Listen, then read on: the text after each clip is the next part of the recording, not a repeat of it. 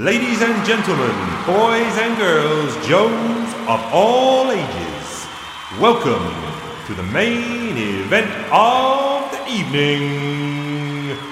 It's Talking Joe with Chief and Steve. Yo, Joe!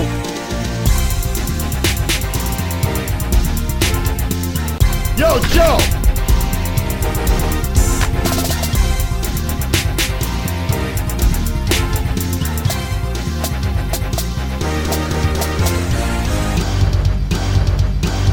Yo, Joe!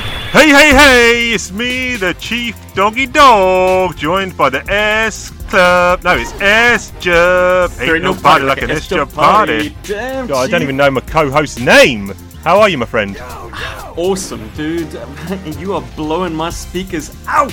Oh, jeepers. Jeez, Beautiful, beautiful. A little bit more Chief, please. Can I tell you why that is? I'm excited because if you're a regular listener to the show, well, two reasons I'm excited. One's going to be apparent soon, but the first one is regular listeners will know the Chief loves a hobby, and he's only gone and got himself a new one. Fill us in, Chief. Fill us in. Well, let's just recap quickly. And they're time-consuming, expensive hobbies. So, of course, I had the comic hobby, where at my peak I probably had 12,000 comics, I would say. That's not cheap. Then I went into comic art collecting about 10 years ago, getting sketches and commissions from artists. Probably got over 500. That ain't cheap, I can tell you that for free. Then I was in board games, and I got this one called Star Wars Imperial Assault, which has got loads of minis. I've got like 100 minifigures that need painting. That ain't cheap. Then I got into, well, I'm looking now, turning around, I'm looking at my video games. I've got the, wait a minute, let me have a look. I've got the NES, the SNES, the Master System, the Mega Drive, the Saturn, the Dreamcast. I see a GameCube there. I see a PS1, 2, 3, and 4, an Xbox 360. Oh yeah, there's an N64 there as well. And I think that's about it. That ain't cheap, buying retro games on that. What else do I do? Oh, yeah, and then I had a nervous breakdown about 2 months ago and decided to spend £800 on Scalextric slot car racing to fill up my loft, and that ain't cheap. Oh, Ben, former co-host, came round the other day, and we had a 4-hour burn-up on the Scalextric's track. So I'll be posting pictures and images of that. Fun to see. And then 2 weeks ago, as listeners will know, I decided to dip my toe into the action figure world. Not really dipping my toe, kind of my whole body, because I went balls deep. And I think I've got 18 6-inch action figures across many different lines. I'll post pictures up on that. Had a Turtles shipment arrive today, actually. Playmates 2012 Turtles figures found on a Gumtree, which is, I guess, kind of like a Craigslist kind of thing. And 15 quid for 4 Turtles figures. Very good, very good. But still no Joes? Still no Joes, because, I'll tell you what, the only ones I could get hold of, there's only 3 available in the UK online, and that is Destro, Scarlet and Roadblock.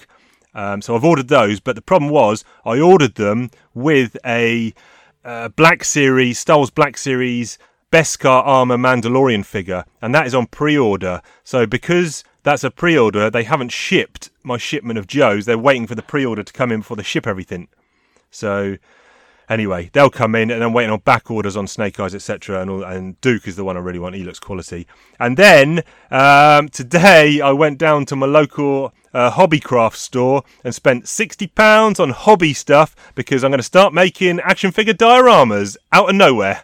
Basically, watched some videos last night thinking, I want to do some toy photography, and they're all the inside ones have got these cool dioramas of buildings and stuff. Oh yeah, I'll do that. Spent 3 hours watching how to make dioramas, and then just bought a load of stuff. So we'll see how that goes. Well, Chief, you got the stuff, man. You've been painting miniatures and like making up little bases for them. So you know the techniques. Yes, now you're just going to blow it up big style to like, what is it, 1 to 12 scale. Nice. 1 to 12 scale, yes. Everything's got to be bigger, that's the problem. But well, anyway, at least you don't have to cheat scale so much. Like, grass will look like grass, you know? I guess. Like, the kind of foliage that you buy at hobby stores will really work for the 6-inch guys. Anyway, What do I know? I'm a slave to scale. What have you been up to? Well, keeps me on toes. My job, but the money... Chief... Somebody is burgling my words. Wait a minute, there's a knock on the door. Who is it? Oh! It's the word burglar! What's happening? Yo, I heard there was some Joe talk going on, so I had to pop in and get in on this action. Snuck in like a blue ninja. Oh, don't call me a blue ninja. A Russian card game master. Thank you. Oh man, what a treat! What a treat! That's right. It's rap legend straight out of Canada, word burglar, GI Joe fan, nostalgia, retro man, comic book writer as well. Let's say that. And rapper extraordinaire with his fantastical lyrics. How are you, sir? I'm so good. I'm feeling energized. I was just up all night reading G.I. Joe comics, which is, a normal thing that happens around here. And now I'm glad I've got some people to talk to them about. Oh, wicked, wicked. That's Very what this cool, is very all cool. about. It's kind of cathartic. It's like we spend so much time sitting on our opinions about G.I. Joe, but Talking Joe is where it's in the title, baby. We just talking some Joe. Absolutely. I mean, and that's, just rereading these issues that we're going to dig into. It's just so energizing and reaffirming of all those things that you're like, yes, I love this. Oh, I forgot I love this part. And so it's always great to revisit.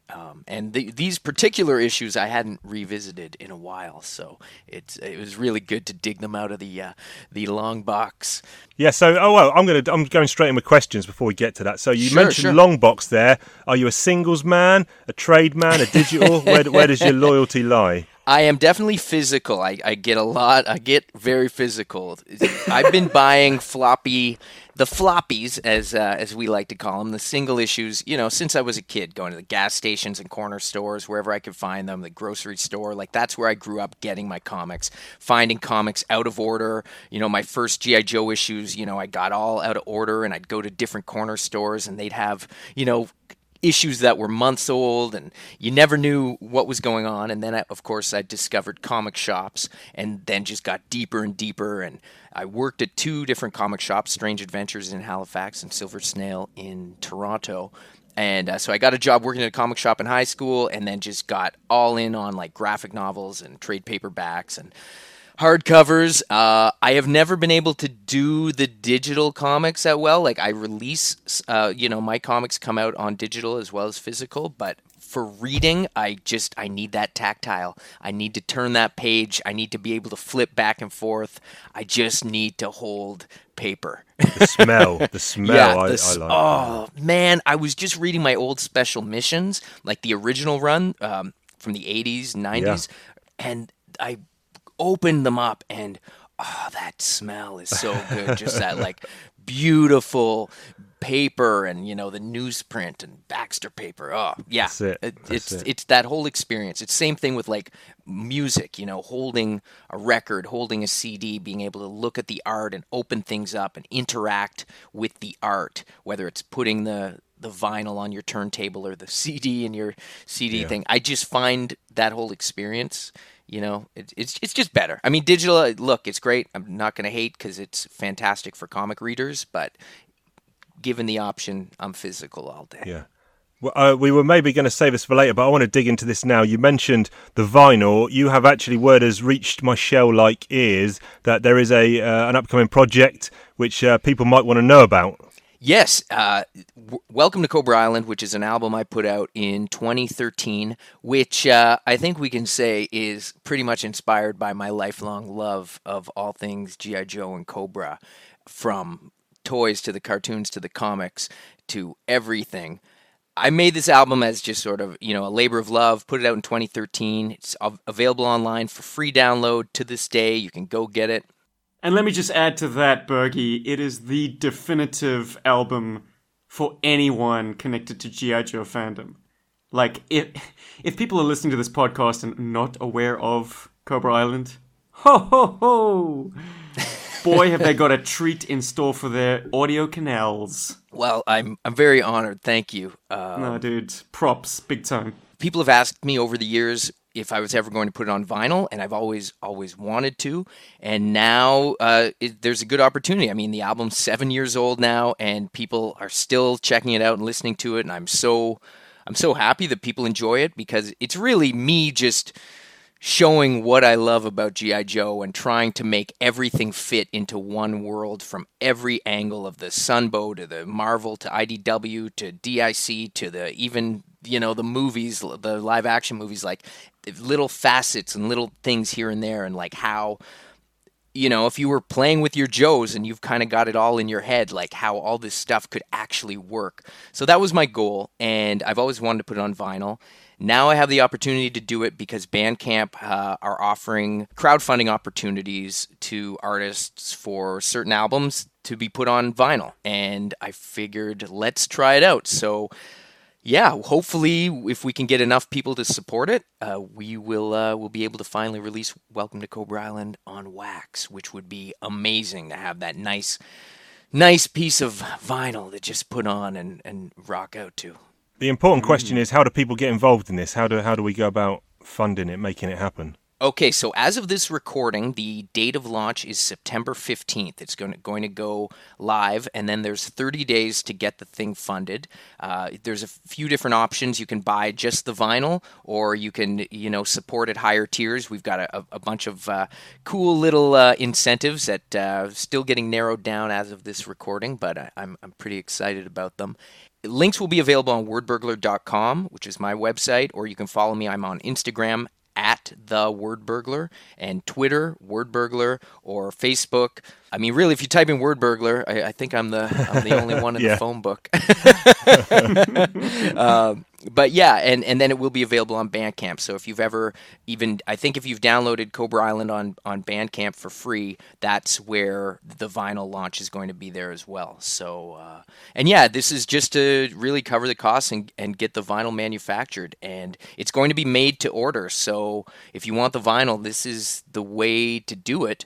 And we're just making it for this run. So I think as long as there's international shipping, I think you've got two pledges right here anyway. So well, I appreciate that. And I mean, honestly, out of all my records, this is the one that people keep asking if it's coming to vinyl. And I think it's because we're of that era, maybe like, Joe fandom, and it's growing and growing. But obviously, like a lot of, 80s and 90s babies, I think are the bulk of the Joe fandom, and they remember vinyl. So, although let's not discount Spaceverse, because that is an absolute belter as well. So, well, thank you. Yeah, hey, if this goes well, I'd be totally up. And if people want to see everything out on vinyl, I would love to do that. But right now, I've just got my fingers crossed that we can get this one made, because I mean personally, I'm just doing it for me. I want a copy of this on vinyl. I always joke that I make my own albums, so I get free copies.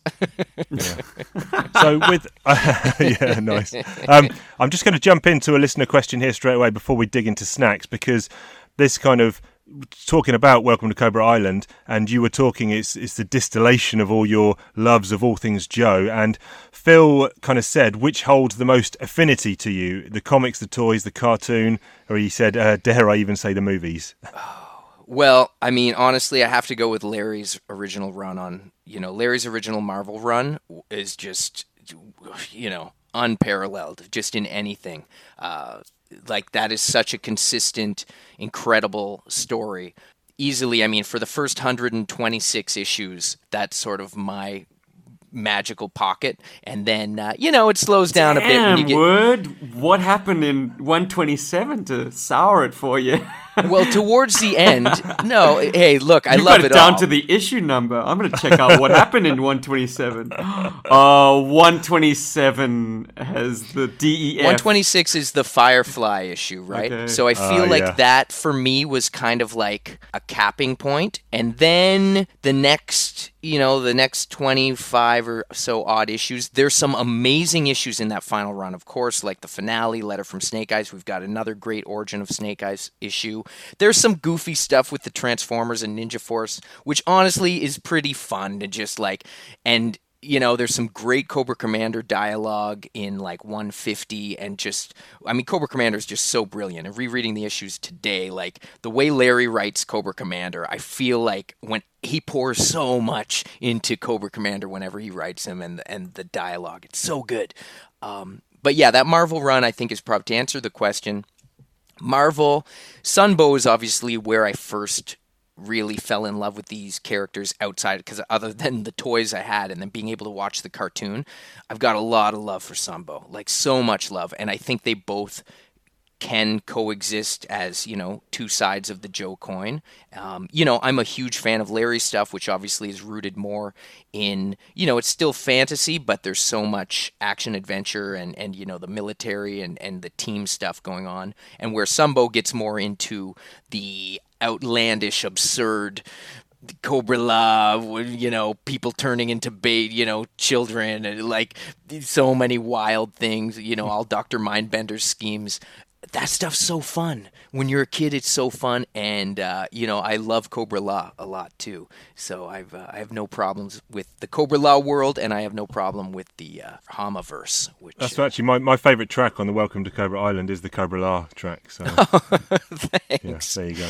Yeah, I wanted to make it. That song is about two Cobra Vipers who don't want to go to Cobra-La. And I mean, just, if you're thinking about it and you're just working for Cobra, you signed up because, hey, whatever, I'm unscrupulous and I don't mind working for this evil terrorist organization and whatever. What am I going to do? Like clean a couple fire bats and, just hang out at the Terrordrome and play poker and stuff at night and, maybe get knocked out by an invader here or there, but I'll be okay. But then you think of these guys being told, hey, no, by the way, there's an evil ancient snake civilization, and they mutate people, and we're going there. So come with.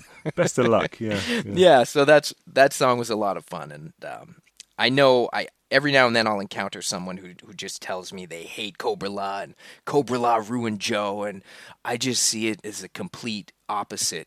Being a kid watching that movie, it just cracked my brain open, and it was like, what? Everything I know is a lie. Yeah. And then, of course, you go read the comic book, and then they were doing the whole Fred Seven story at the time, which was different. It's probably the same people that kind of didn't like the Cobra-La stuff are probably the same people. Everyone's entitled to like what they want, but it's probably the same people that didn't really get on with the Tom Sholey 12-issue Transformers G.I. Joe crossover. Because I don't know if you've read that, but I have. I have the floppies and the hardcover. Okay, yeah, equally wacky, but more wacky, but just superb. We discussed that. We actually had Tom on an episode of Talking Joe, and we discussed the book with him, and love it. I would love to listen to that. I love that series. And again, it's completely different. It's wacky, but at its core, there's love there. My issue with some of the interpretations, and I won't name names, but there have been a few Joe comics that have come out in recent years that you just look at and you're like, this has not been done by anyone who has any care or respect for any aspect of this property. And it's just a slap in the face. And, I will say the Tom Scioli one was not that. I love that Tom Scioli. It was just like playing with a box of toys and trying to make all these crazy ideas of Transformers and G.I. Joe work together. And I just think that was a brilliant, fun... Like, reading it, I felt like, I'm like 7 years old just playing with every toy that I could find and making just crazy adventures. And it was brilliant. But I digress. Listen, I'm getting hungry here because it is 2:34 and I'm always hungry. It's morning for you and it's probably almost bedtime for you, S-Jubs. So let's go for the snack police. Oh, before we go to the snack police, I've got two names for Bergie. He can be the Burgernator or Burgosaurus Rex. I'll go Burgernator when we're on this 80s tip. That sounds appropriate for sure. Okay, right. Let's see if the Burgernator's got a snack because it's time for the Snack Police. Potato chips, crisps, biscuits and candy, washing them down with a whiskey or a brandy, chewy sweets, cookies, built around jerky, snacks running fair because we got them at our mercy. We're snackers, attackers, bad mother truckers and we're eating all the crackers, munchers, crunchers, knockout snacks like we're heavyweight punchers.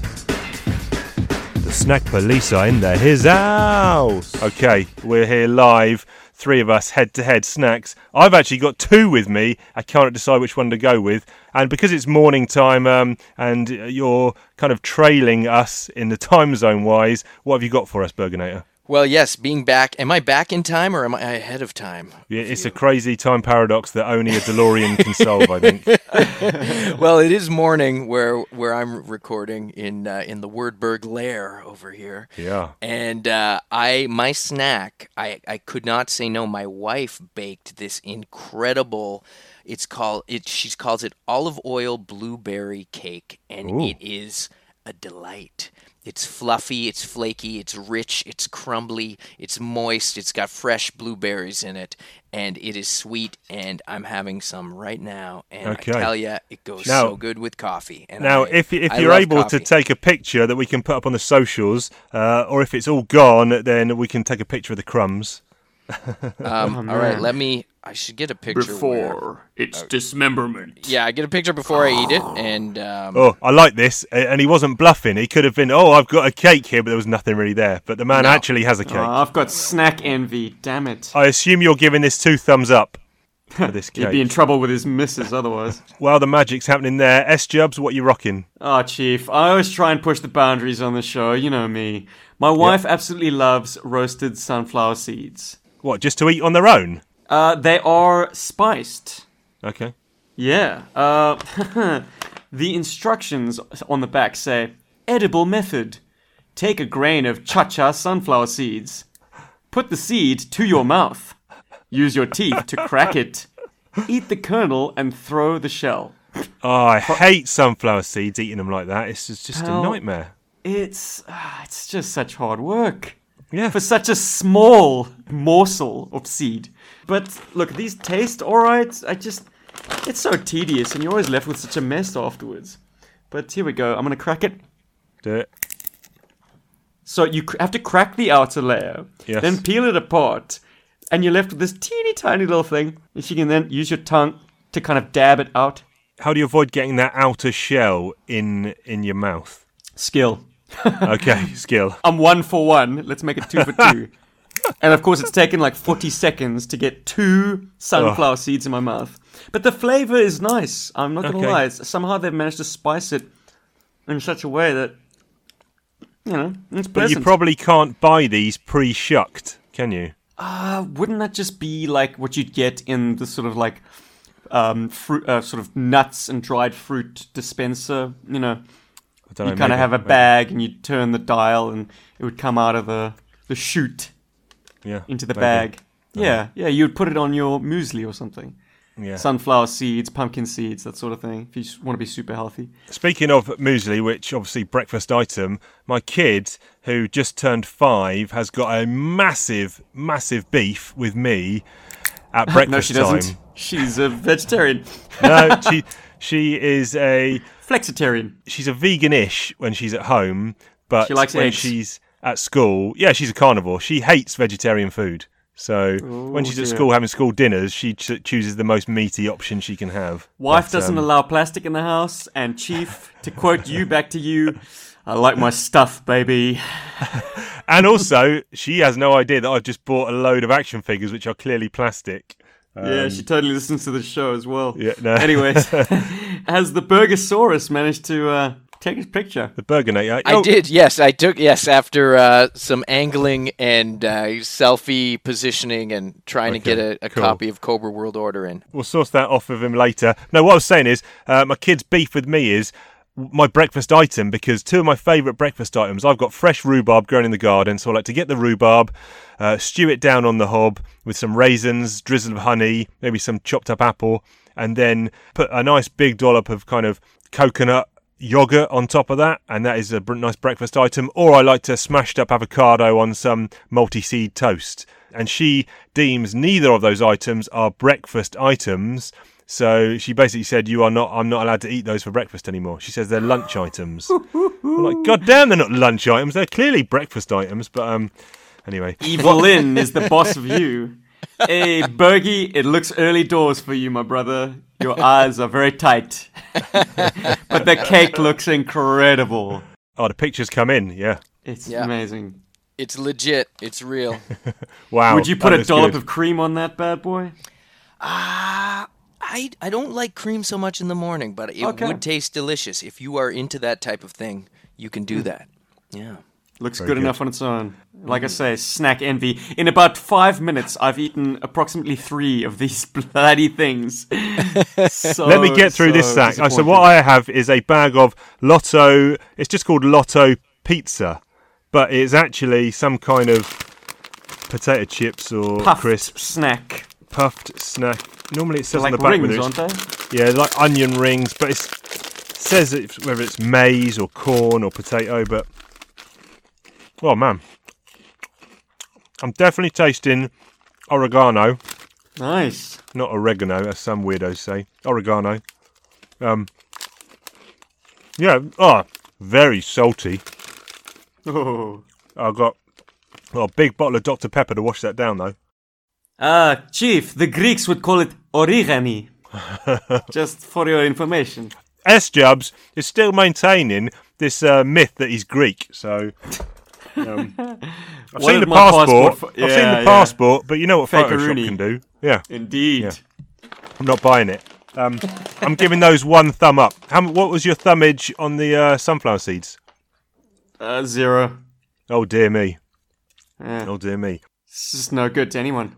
We better move on to Comic Talk. But before we do move on to Comic Talk, it's time for a G.I. Joe pop quiz. It's a G.I. Joe pop quiz, It's a G.I. Joe pop quiz, Question 1. Right, Burgonator, you didn't know this was coming. No, all right. Okay, prepare yourself. It's late, and you can't sleep. Your phone rings. It's your buddy, telling you he knows about something cool that's going down. He picks you up in his Thunderhawk red Chevy Camaro, and you end up downtown, where a crowd of people are eagerly awaiting the start of a planned street race. Who is your money on to get to the finish line first in this do-or-die event? Is it Roadblock in his 1959 Miller Meteor Ecto 1? Is it Tripwire in the Knight Rider 1982 Pontiac Trans Am? Is it Buzzer, Ripper and Torch in the Mystery Machine? Or is it Firefly in the Mutz Cuts Ford Ecoline? Oh, I'm surprised that Clutch is not in there. Too obvious. Too obvious. Too easy. Roadblock in the Ecto 1, Tripwire in Kit, Buzzer, Ripper, Torch in the Mystery Machine, or Firefly in the Mutz Cuts. I gotta go with Tripwire because I just think that Kit was probably the fastest vehicle there. But I think Dreadnoks in the Mystery Machine would be pretty hilarious to watch. I want to see that race, that's all I know. Yeah, that's fantastic. Okay, ding, ding, ding. Although I don't know what Tripwire's driving skills are like. He's a pretty clumsy guy, right? Well, I put the clumsy driver in the best vehicle to offset, so... Yes. No, that's good. So then maybe Firefly is our... Or maybe it's just Roadblock. Maybe it's a four-way collision and no one gets to the finish line. Go with the Joes. But Roadblock, you don't see Roadblock driving very often. No, interesting. He's usually manning the gun in the vehicle, and if they're in one. Okay. Yeah. Right, now it is time to go to the Comic Talk, so roll that jingle, Comic Talk. It's Comic Talk, baby. Chief and Steve discussing like crazy. Larry Hama riding these bad boys, making sense of the wackiest toys. Listen as we talk about story arcs, making noise louder than Junkyard Box, talking about character motivations and all the various G.I. Joe fun locations. Comic talk. Ooh, So let's just comic recap. talk. This week we are covering issues, 220 to 222. Affirmative. Let's just have a Burgonator. quick look at the covers. I've got on my issue, I've got the Franco Francavilla cover with, it's kind of the yin yang with Snake Eyes and Storm Shadow. Storm Shadow's a Cobra again? Yeah, where'd that Cobra logo come from? I was like, what? Something's going down in this issue. Yes. It doesn't yes. actually happen though. Right. There is also Yeah. a retailer incentive or subscription cover, which is the toy cover, and By Adam Riches. who is it? Bazooka Soldier. It's Zap. Yeah, Zap, I've got yeah. that one.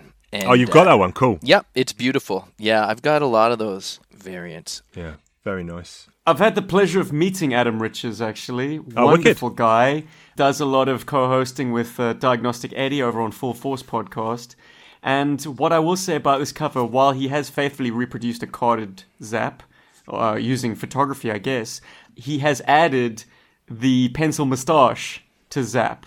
Oh yeah, Because famously, the original 13 Zap figurine didn't have a distinguishing feature. He had a shared head sculpt with Grunt and I think it was Grand Slam as well. But Adams added the tash, which is a nice touch. That is a beautiful touch. And yeah, shout out Adam Riches, like incredible artist, and he's done so much great Joe art over the years that we've all seen. So yeah, big shout out to Adam. yeah, very cool. Next issue, 221. I've got on my issue. I've got the regular cover. It's the Phil Jimenez connecting The wraparound. or no, not I wraparound. suppose, Three the connecting wallpaper. covers. It's the middle piece, I guess, That's is it? With Destro front and center, Storm Shadow, Snake Eyes, and then loads of other shiz going down in the foreground. Damn, Recondo and Muskrat. Look at Recondo Incredible. just jumping, love it. Can and we Muskrat, talk yeah. about how great this cover is And why? Shipwreck is choking someone out. Love it. And there's a Frag Viper on here, or Range Viper. You got Viper. Big Boa. You got it's Crocmaster. Like this is IDW. If anyone from IDW is listening, out of all the art they've done, and there's so much great art, they need to do this poster. Oh, the man. interconnecting covers of this with Zartan and Serpentor and everything, like it is so beautiful. It's one of the best art pieces that IDW has cranked out for G.I. Joe, it's hands fantastic. down. And it is a total shame and a complete oversight that they have not put it out as a poster. So, this is crazy. Maybe we can talk to Carson at 3D Joe's and see if he can, Ooh. call in some people and see if they can do like a poster release of this, because Yes. Phil Jimenez is known for all his DC work and doing those, like George Perez. He did Wonder Woman, didn't he? Yeah. Yeah, and just cramming all these characters in. When have you ever seen, Range Viper, Big Boa, Crocmaster, Snake Eyes, Storm Shadow, Destro, Recondo, Muskrat, Cobra Commander, Shipwreck, choking out a dude like Flint, Stalker, Xandar's in here. Yeah. Oh, this is just one cover. And- Xandar? yeah, in the Who's bottom that? left-hand corner. We had a gag on a previous episode saying that Xandar is never in any of the comics, but he does crop I up. thought that was Xandar. Tunnel Rat, Poor to be honest, Xandar. Bergie. I thought Yeah. it was Tunnel Rat, but yeah, you're right. I think Xandar. it's Xandar because it's he's got the pink, pink going on. Yeah, but maybe Tunnel Rat. Maybe it's variant Tunnel Rat. Hey, look, it's like 90s Saved by the Bell variant Tunnel Rat. No, man, his do-rag is in pink for breast cancer awareness, man. Oh my That's what it is. Guys, who is the ninja character in the background taking a dirt nap? Who is that? Okay, which you're looking in the Just laying down behind Destro. Well, in front of Destro, but in front of Yeah, Snake Eyes and who's Storm that? Shadow. Who's that? Like, there's a hard- story, there's a plot line to this cover that I'm not. You guys got to get Phil Jimenez on this podcast. Oh, I just Totally. found Crazy Legs in here. Yeah, he's bottom right, isn't he? Yeah. Like, guys, this needs to be a poster. Can we start a petition? Can we do something? Like, Phil Jimenez is just, he nailed this. It's so good. I'm really upset that, in a way, that it wasn't kind of a gatefold cover that could kind of fold out rather than it being three interconnected. But I don't know. Maybe that's how you sell more books. But This is my new mission in life, to get this made into a poster somehow. well, again, that's another pledge that I'll do if anyone can get that up and running. So there's the other Adam Riches, the Scarlet cover as well, and then there's a couple of Nice. Snow Job variants. Yes, and again, no shade on any of the other artists who did covers, but this full, wrap around. I think it spanned 4 issues, right? Because there's think it was the Prelude 3. cover. Well, there's Prelude, then it's on part 3, part 4, and then maybe it is just 3. It's just 3, yeah. It's interesting who they chose, Serpentor, Zartan, and Destro, to be the main figures on those 3 covers. Yeah. And now looking at it, Xandar is actually on Oh, twice, because he's on 222. You could be right, S-Jubs, because now I've flicked forward to 222, and I am looking at the one that you're on, Berganator. This is the right-hand side of the Phil Jimenez cover, gatefold connected, and yes, Xandar is on Zartan's left. So maybe that is Tunnel Rat. If I had a buck for every time I heard you say you could be right, Steve, I'd have about 750.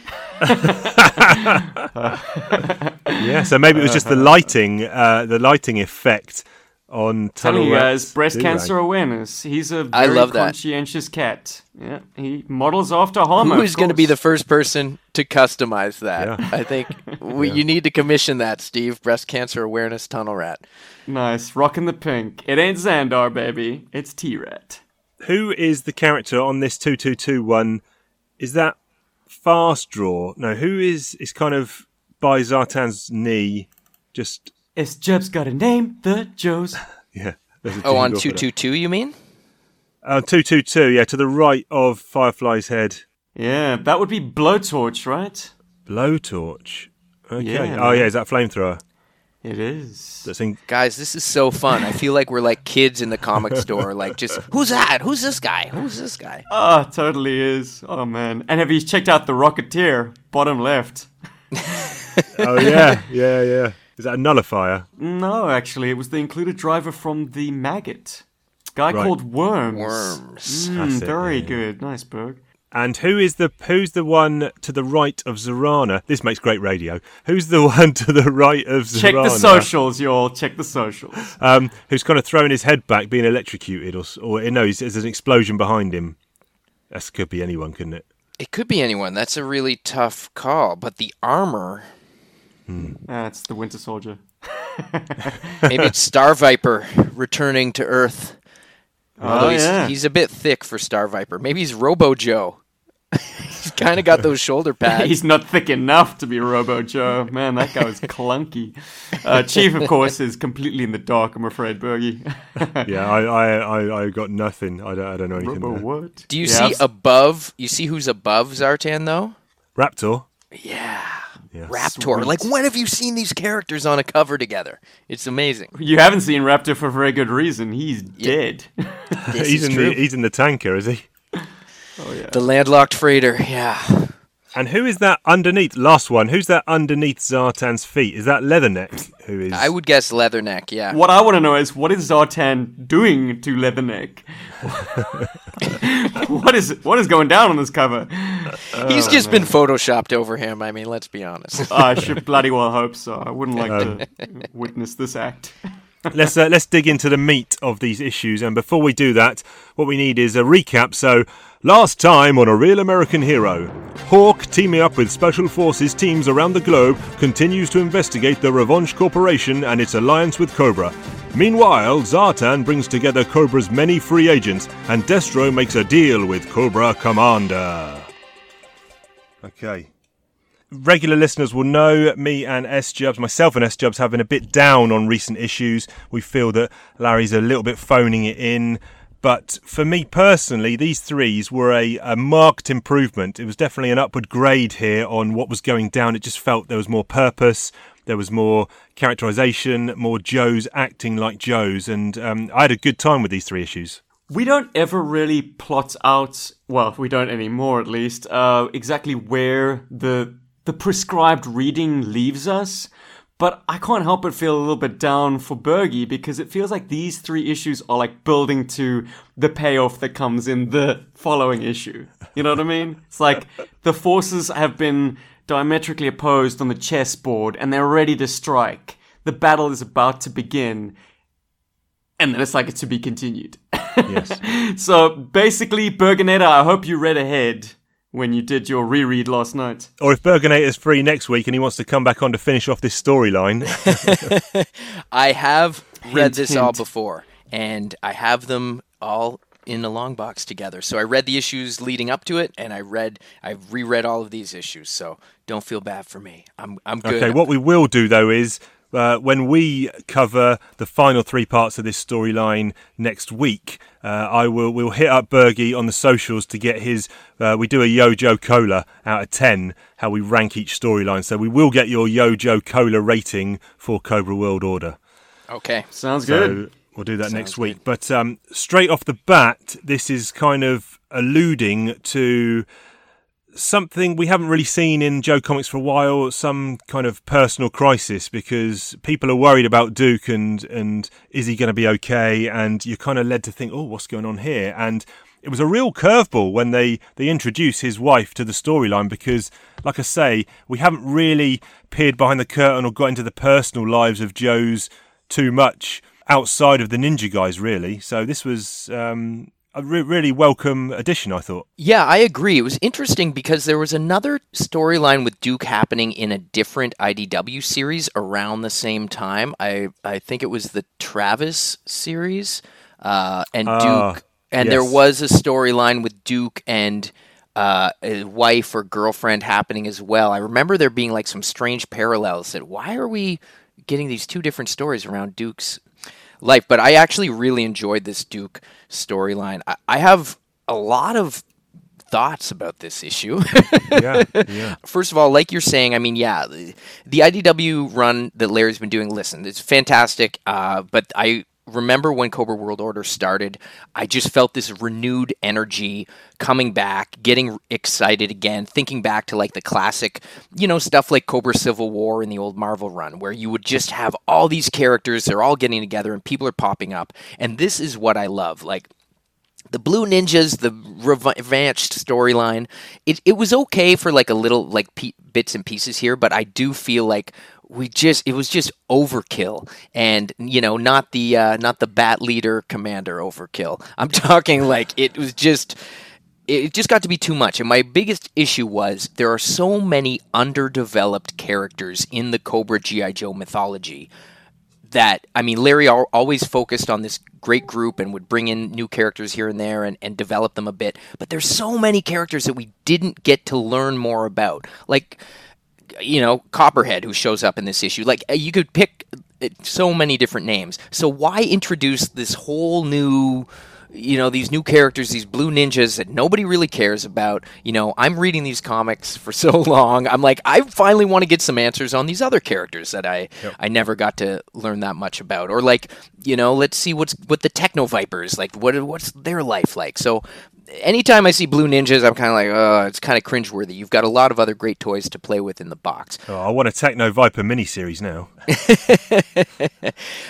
But I will say this issue, bringing out, there's the Duke storyline, which is fantastic. We go back to Canada, and there's Fournier is here. And if you remember Fournier in the RCMP issue of the Marvel run, and if you read the floppies, I don't know if it's in the, it's probably not, I don't know if it's in the digital version, and it's probably not in the trade paperbacks. But Postbox The Pit is really one of the best reasons to get the single issues, because you get the letters page at the back with Larry's responses. Yes. And I think it was in the previous issue, there's a letter asking if the RCMP officer named Fournier in this run is any relation to the RCMP officer named Fournier from the Marvel run. And Larry just flat out answers, no. So I don't know if he was just sort of joking or if it was almost like, that's too obvious. Or if every RCMP officer in Canada is named Fournier. I certainly haven't met any. Of all the RCMP officers I've met, I haven't met any Fourniers. Okay. But when that guy opens the box, man, that panel that Gallant's drawn there, sorry to cut you off, but I'm looking at that page, and they've broken open the crate, and this Blue Ninja's come out with this kind of electro whip, and it's just torn this guy right in half, right across the midriff. It's it's brutal. And this is a good use of Blue Ninjas, and it's fun, and I get we needed another organization to fight Destro and Cobra Commander and everything.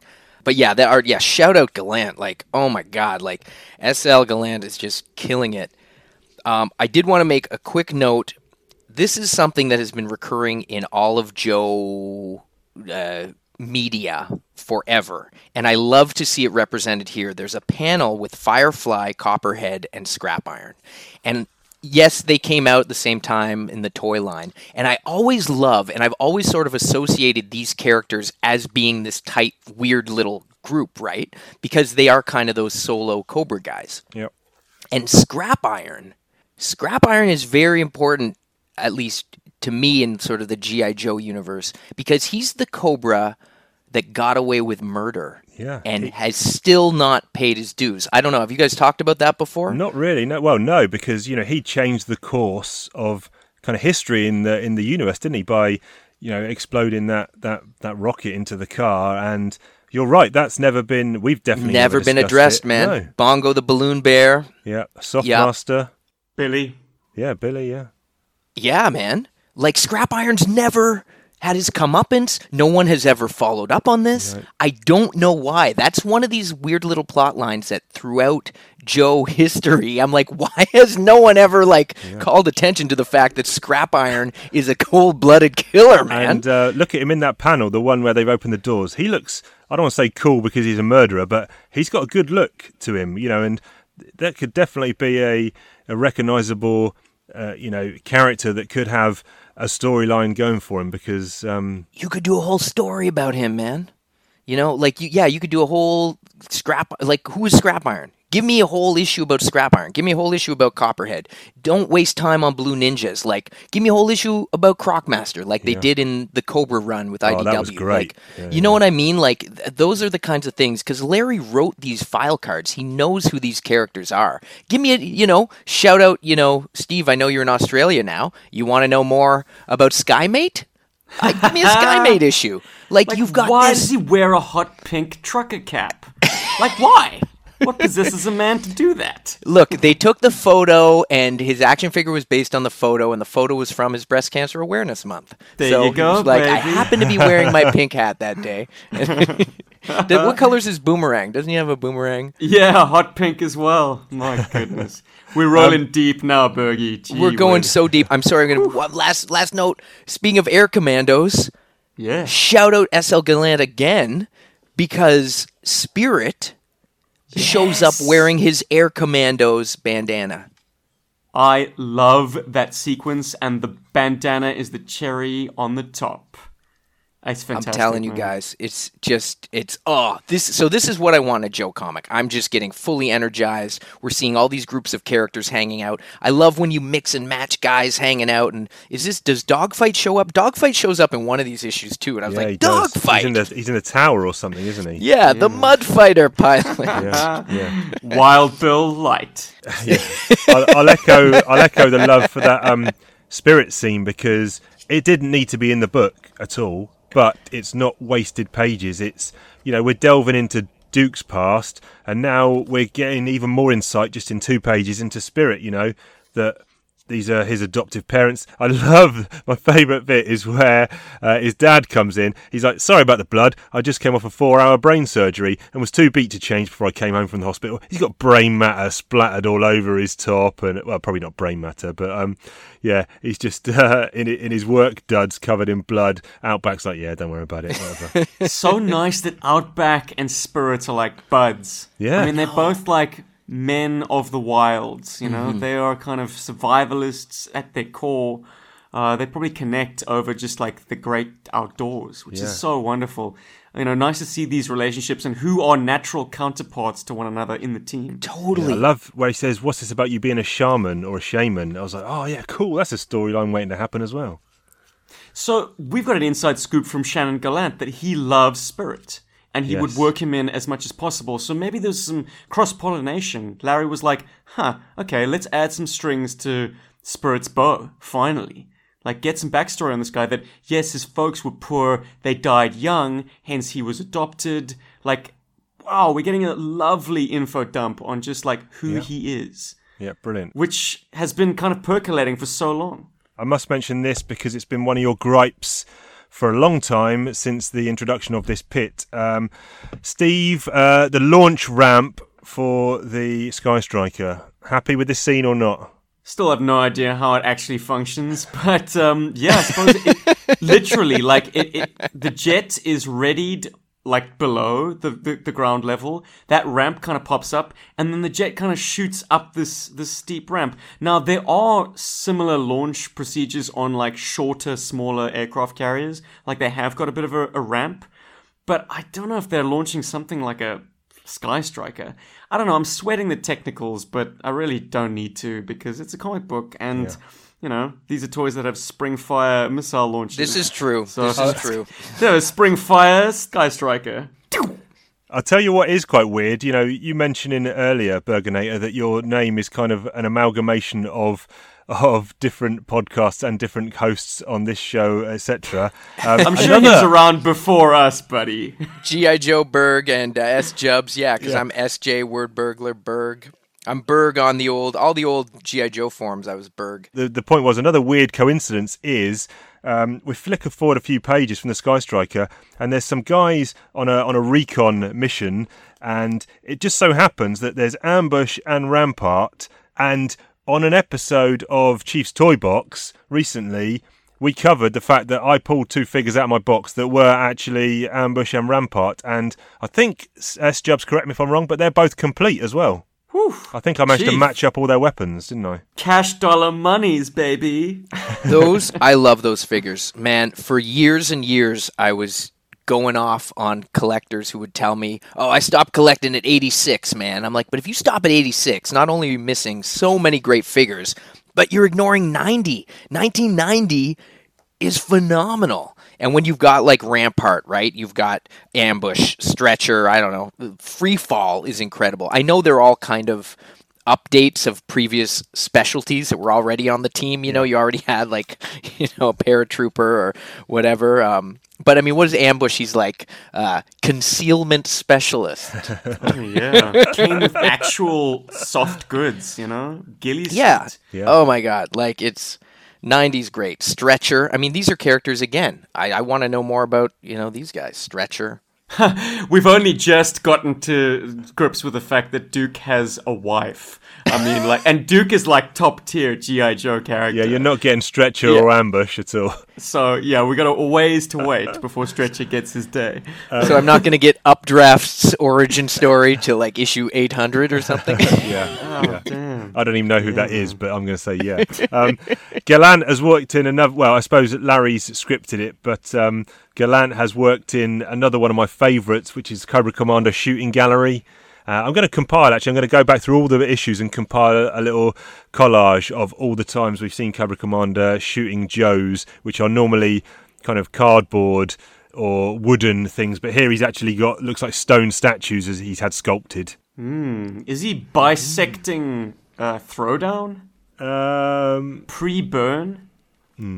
Don't know, just looks... Or is that Falcon? Maybe Falcon with a silenced pistol. I don't know. I'm sweating know. the details again. Love but- Cobra Commander just shooting statues of Joes. Love it.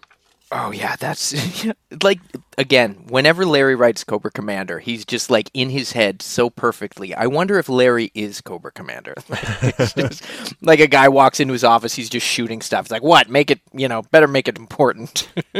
Shooting stuff and dropping quotes from Shakespeare Yeah. and Milton.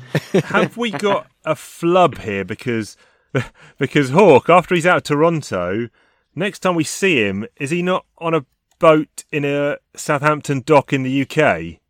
But He's all over the shop. when he leaves, there's a great panel here where he's had the combat with Blue Ninja, and he's put the gun right up the Blue Ninja's under his chin and blasted through his head. That panel's brilliant. That's Fournier. She's the one with the pistol. I think. Okay, all right. Hawk Oh, yes, empties he's his- tackled the Blue Ninja, sorry. Yeah, but then at the end of it, he says, I have to get back to Utah ASAP. So I assume he's on his way back to Utah, but next we see him, is it in the next issue? He's actually on a ship in England. Yeah, you're right. There's a bit of that, Chief. Like, a lot of people seem to be in two places at once. Like, Roadblock is in the pit, then he's in the Everglades checking out the Dreadnoks, and then he's back in the pit. Yeah. So, yeah, I'm going to give yourself a bit of advice that I need to take heed of, and it's like, don't sweat the deets, man. Those sort of beats. Yeah, I was wondering because and then the briefing that was happening, where people are like, we've already jumped issue 2. What are we on? 2. Oh, sorry, it's not in the Everglades, it's in the Jersey marshes. I need to get my geography straight if I'm going to Yeah. nitpick. Yes, yes. But yeah, they're checking out the Dreadnoks being attacked by a Cobra hit squad in 221. What is that helicopter that Destra and Baroness arrive in? It's called the Kamov Ka-52 Alligator. Okay, So of course it is. Soviet Union... Well, no, not Soviet Union. It's post fall of the Soviet Union Russian attack helicopter. Nice to see these guys rocking up. It looks better, him coming up in that rather than his... What's that little thing he used to ride in?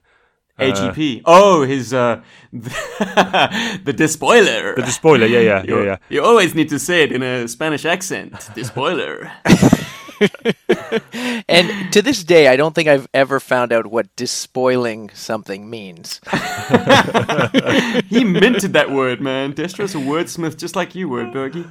Well, that's probably I got it all. I mean, I'm probably just influenced by Cobra my whole life. Maybe so, you're yeah. Destro. Yeah. And the reveal on the last page of that first issue, where she says, "Oh, Connie, I've missed you so much." It was, a real shot out of the blue kind of thing, and even just her calling him Connie is just so out of type, which was a really nice touch, I thought.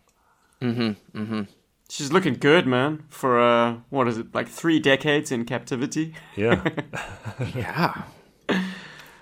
I was expecting to see Shmi Skywalker. Right. Oh, man, that's a deep cut, man. Sure. That's good. Yeah, maybe she was in some kind of cryo chamber or something. Who knows? Totally. Granny is still putting bricks in a Prada handbag. This time they're Acme bricks, which is nice. Are we jumping to the next issue? No, sorry, that was in this one we've just done. Oh, but, yeah, sorry. I was just flicking back through.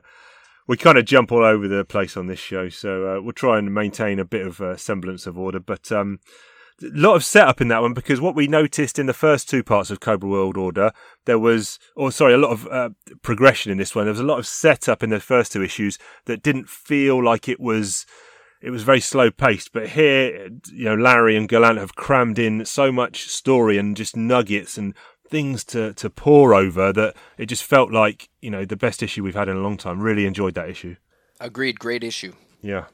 And, that carries forward into the next one where we see more characters cropping up that we haven't seen in a long time. But I do notice that Xandar has been dropped already, because he did appear very briefly, I think, in 1 or 2 panels, not last issue in 221, but in an issue before that. But he's already, I don't think he appears in any of these issues here, does he? So it was well known that Larry didn't like Xandar.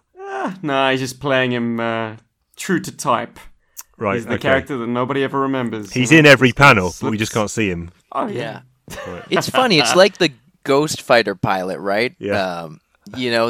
These weird little eccentricities, I guess might be the word, for Xandar's the guy everybody forgets about, and, the Phantom pilot is the guy everyone forgets what his name is.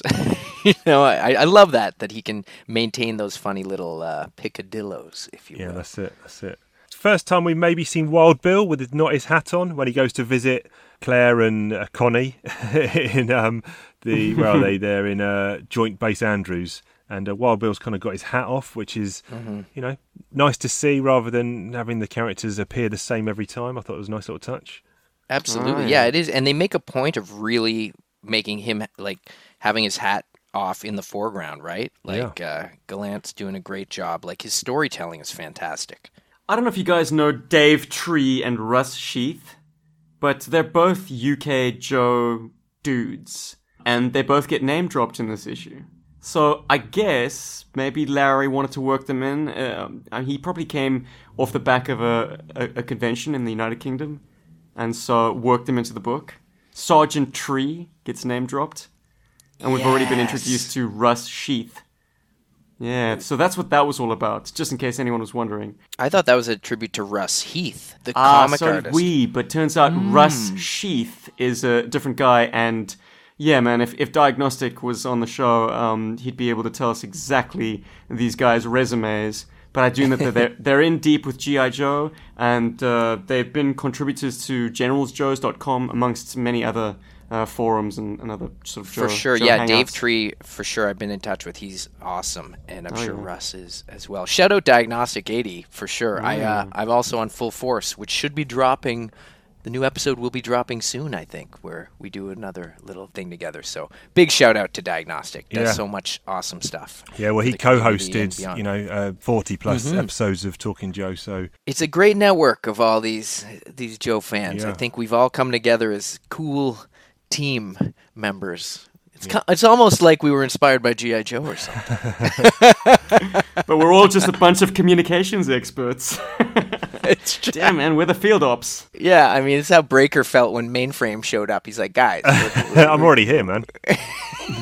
dial tone. Yeah. How do you feel about Cobra Commander really getting in Black Major's face and kind of pointing his finger?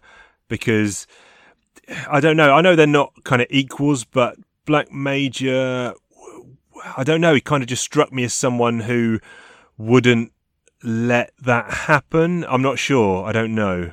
Or does it sit okay with you guys? Yeah, I kind of like it.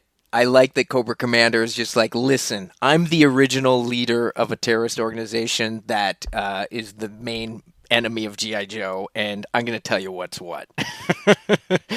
Black Major, I'm sorry, my familiarity with him is not as much because I didn't grow up in the UK, but I have read some of those comics and stuff, and yeah, I mean, he was more like cold and heartless, right? Like Cobra Commander has this strange, hilarious zest to the way he does things. I always thought Black Major was a bit more serious. Would that be correct?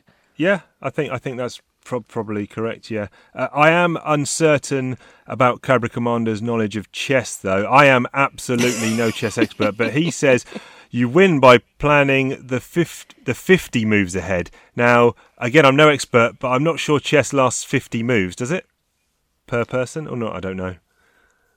Chess wasn't my game. I anticipated it being much shorter than that, but I think by I'm 50 moves the game will well be over. But so chess experts that are listening, let me know and correct me if I'm wrong.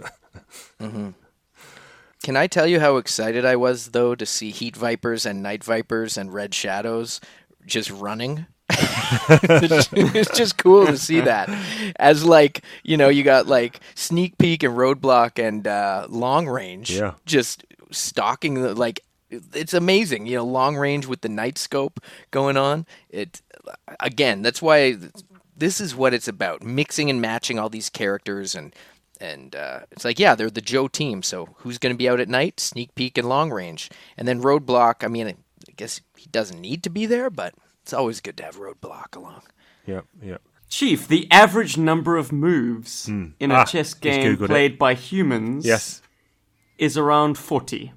That's the average. Okay. So, Cobra Commander's playing a slightly longer game. That's fine. I shall let him off. Against snake robots. Yeah, man. Oh, and my favorite little flub about the Heat Viper sneaks in, that he's been recast as a flamethrower and not an anti-tank trooper. You check it, he's like... So when he's departing out the truck, he's got flame coming out of his weapon, yeah. Yeah, so, taking the word on face value, heat, as in, heat. Rather than high explosive. Instead of it being a high explosive anti-tank. Yeah. Yes, the acronym. Good catch, man. I know, they should have brought in Incinerator for that. Good catch, Bergie. Yeah, dude. You're picking up what I'm putting down. That's when you need a Cobra flamethrower, you get Incinerator. Yeah. Exactly. Yeah. Another 90s G.I. Joe figure that is often snubbed. I got mad love for the 90s, too. I love every era, man, except G.I. Joe Extreme. Sorry. Although I did like Sergeant Savage, but yeah, we don't need to get into that now. Although G.I. Joe Extreme Dark Horse comics, they're actually pretty good, if you can find them. Yeah, I've got the 2 4-issue miniseries in a long box just over in the corner of the room, so... There's a backup story in that's like I remember it being one of the darkest G.I. Joe comics I'd ever read prior to the IDW stuff. In that the Dark Horse, I think... I want to say Frank Thierry wrote it, or Mark Teixeira drew it. There's someone with the T name. I forget the artist, but if you're looking through those, check out the backup stories. Okay, S-Jubs, that's a side project. We'll review those 8 issues, I think. Now, I haven't read them since they came out, so maybe they suck. But I'll let you know after. I'll have to dig them up too. The damn cartoon has got the very catchy tune. Yeah, audio drop right there. Boom.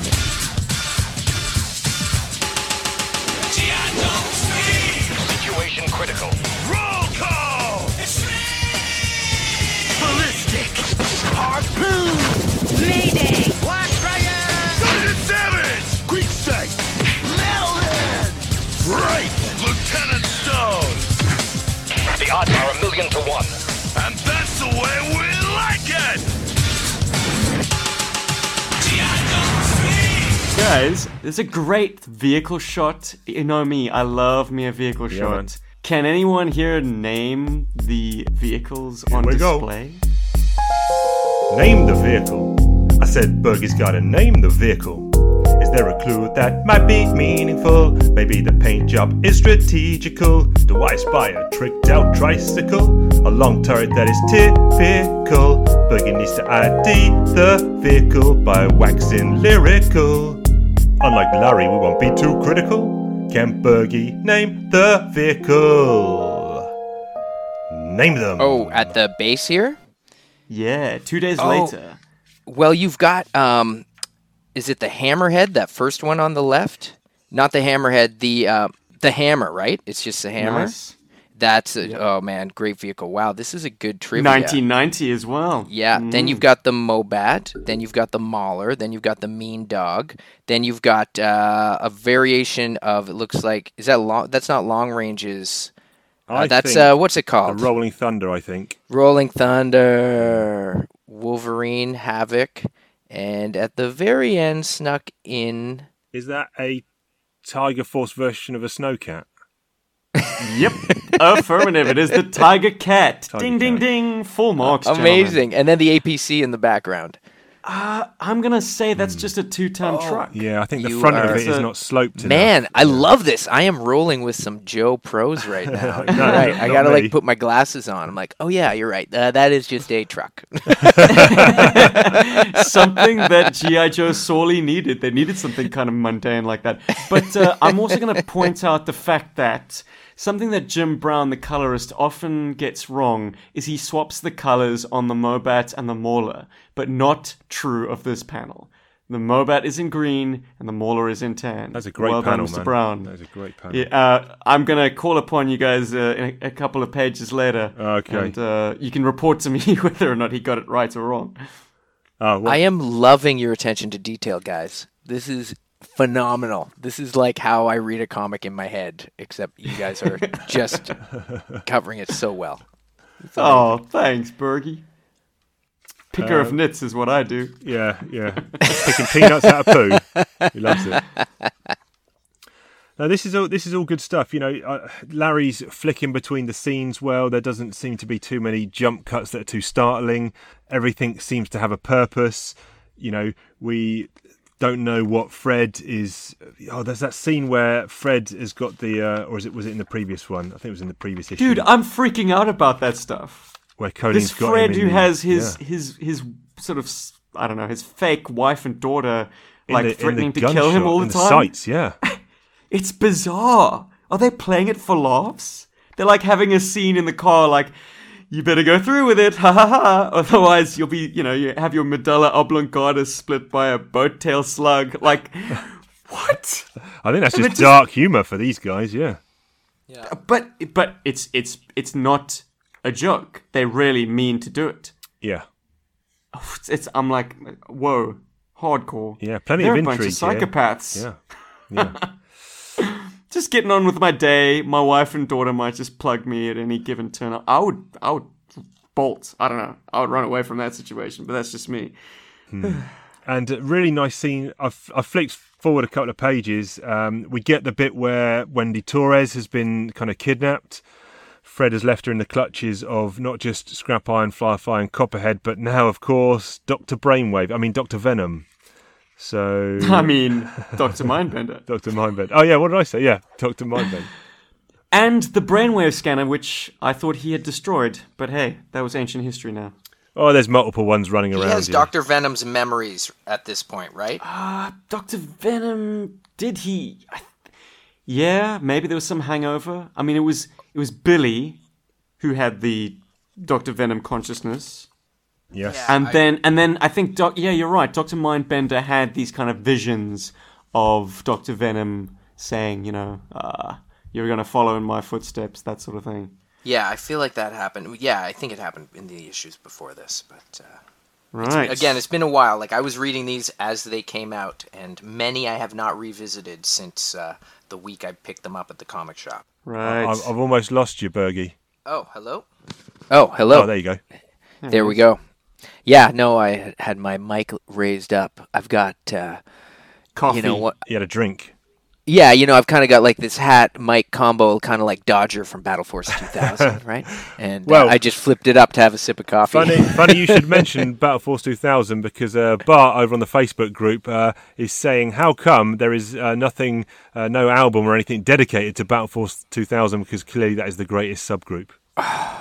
Well, I mean, I could go on and on about all the other songs that I have half started and want to do, and yes, Battle Force 2000 will get their due, hopefully. one day. Okay, interesting. Hot off the press. Among many others. Oh, do you have an idea, a concept? Are they kind of coming back from the dead? Are they ghosts in Dodge's subconsciousness, just like Dr. Venom?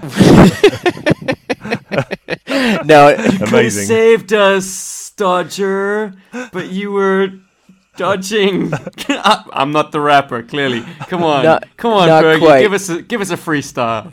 well, I have an angle in on Battle Force 2000 that I'd like to explore at some point. Like, there's a lot of like weird little things. I mean, we won't go off top. We can save that for another time. But yeah, there's a lot of stories I'd like to explore that I don't know. I just weird stuff I think about, and kind of like how that I Don't Want to Go to Cobra La song came about, right? Just like, what is the angle here that would kind of make sense and fit within the media and continuity that does not change or alter anything? It just kind of is like sandwiched in like a little, like one of those half or 0.5 issues where it's like, oh, here's a little something that was happening behind the scenes that you didn't know about. Like, that's the kind of stuff I'm fascinated with. Yep. Like who's designing all the uniforms? Yeah, digging in the weeds. That's where all the good stuff is. Yeah. Yeah. How do we feel about, and because this, I'm trying to think about now, how many times Roadblock and Duke have been on missions together. I can't think of how many off the top of my head, but, this emotional scene where, Roadblock gives him the big hug, and I love the way that Gallant's drawn the proportions here. Roadblock's a big guy, and he's kind of leaning over, hunched over with these big arms and his big hands, kind of almost squeezing Duke in that final panel with just kind of the jet black outlines. Just the composition of that panel is just fantastic, and Duke is welling up in the panel before.